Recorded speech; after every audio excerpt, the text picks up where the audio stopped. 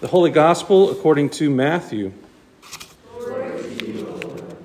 In the time of King Herod, after Jesus was born in Bethlehem of Judea, Magi from the east came to Jerusalem, asking, "Where is the child who has been born King of the Jews? For we observed his star at its rising, and have come to pay him homage." When King Herod heard this, he was frightened, and all Jerusalem with him. And calling together all the chief priests and scribes of the people, he inquired of them where the Messiah was to be born. They told him, "In Bethlehem of Judea, for so it has been written by the prophet. And you, Bethlehem, in the land of Judah, are by no means least among the rulers of Judah, for from you shall come a ruler who is to shepherd my people Israel." Then Herod secretly called for the Magi and learned from them the exact time when the star had appeared. Then he sent them to Bethlehem, saying, "Go and search diligently for the child, and when you have found him, bring me word, so that I may also go and pay him homage." When they had heard the king, they set out. And there, ahead of them, went the star that they had seen at its rising, until it stopped over the place where the child was. When they saw that the star had stopped, they were overwhelmed with joy. On entering the house, they saw the child with Mary, his mother, and they knelt down and paid him homage. Then, opening their treasure chests, they offered him gifts of gold, frankincense, and myrrh. And having been warned in a dream not to return to Herod, they left for their own country by another road. The Gospel of the Lord. You may be seated. In the post-holiday haze that we find ourselves in these days, things can easily slip by unnoticed. After we build ourselves up to Christmas and the celebration of a new calendar year, it's easy to miss an important day in the life of the church. I'm speaking of Epiphany, a principal festival in the church calendar, and it always, every year, falls on January 6th, because the season of Christmas always extends for the 12 days following December 25th, which makes Epiphany always January 6th. But because the 6th of January doesn't always fall on a Sunday, it often ends up on one of the other 6 days of the week when we're really not accustomed to gathering together. Epiphany was yesterday. It's the Feast of Three Kings, or Wise Men, or Magi, or whichever of those you prefer. Epiphany is a word that literally means manifestation. And it concludes the Christmas season with a celebration of God's glory revealed in the person of Jesus Christ. The readings today were from the Epiphany, and they remind us of God's glory being made known to all nations and all peoples.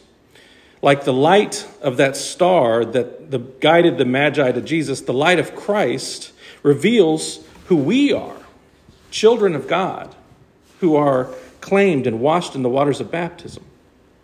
We are sent out to be beacons of the light of Christ, sharing the good news of God's love to all people. As the story goes, the Magi show up, traveling from afar and bearing gifts. I always love to draw attention to the verbs in this passage from Matthew 2. The Magi saw the star. They were overwhelmed. They entered. They saw the child. They knelt. They paid homage. They opened. They offered gifts. Those verbs are interesting because they're the same actions that we are called to as disciples of Jesus. Like the Magi, we are drawn to the presence of the Holy Spirit at work in and among us, and seeing the Spirit's movement and signs. We become overwhelmed, and we enter the worship and fellowship of the community of God's people. It's here that we see Christ in the face of each other, in the words of the gospel as they're proclaimed, and in the sacred actions of water and bread and wine. Among these actions, we're humbled to kneel and to pay our homage of worship to God. And by our worship, we are spiritually opened up into new creatures, called to new ways of living and being as we leave the old ways of the world behind. In thanksgiving, we offer our praise and our worship and our gifts, just like the Magi. We come to worship, seeking God and bearing our gifts. But there's more to Epiphany. Perhaps most key of all are the Magi themselves. They represent something important in this story. The Magi were not really kings. They were astrologers. Many scholars believe the Magi to be Zoroastrian priests, which was an ancient Iranian religion that goes back 2,000 years before Christ, characterized by their belief in a never-ending battle between good and evil. Ultimately, this battle between good and evil is played out in every choice made by their adherents. Now, here's the implication I don't want you to miss. Jesus was brought gifts by people who were following a comet in the sky, who were emissaries of a foreign, non-Jewish religion, which highlights something that Matthew's gospel is trying to say throughout the story. Jesus is the Savior of the entire world. Not just the Jewish world, not just the Christian world. Jesus is for everyone, even those we least expect. From the very beginning of Jesus' story, we are brought to realize that even while he's still a toddler, making laps around Mary's knees, the whole world is recognizing that God has opened the story to them. It's not just for the religious few. The religion that God desires isn't something you even have to be born into, nor is it something that's geographically rooted and anchored to Jerusalem. Nor is it only for those who speak a particular language. What God desires isn't really anything like a religion at all.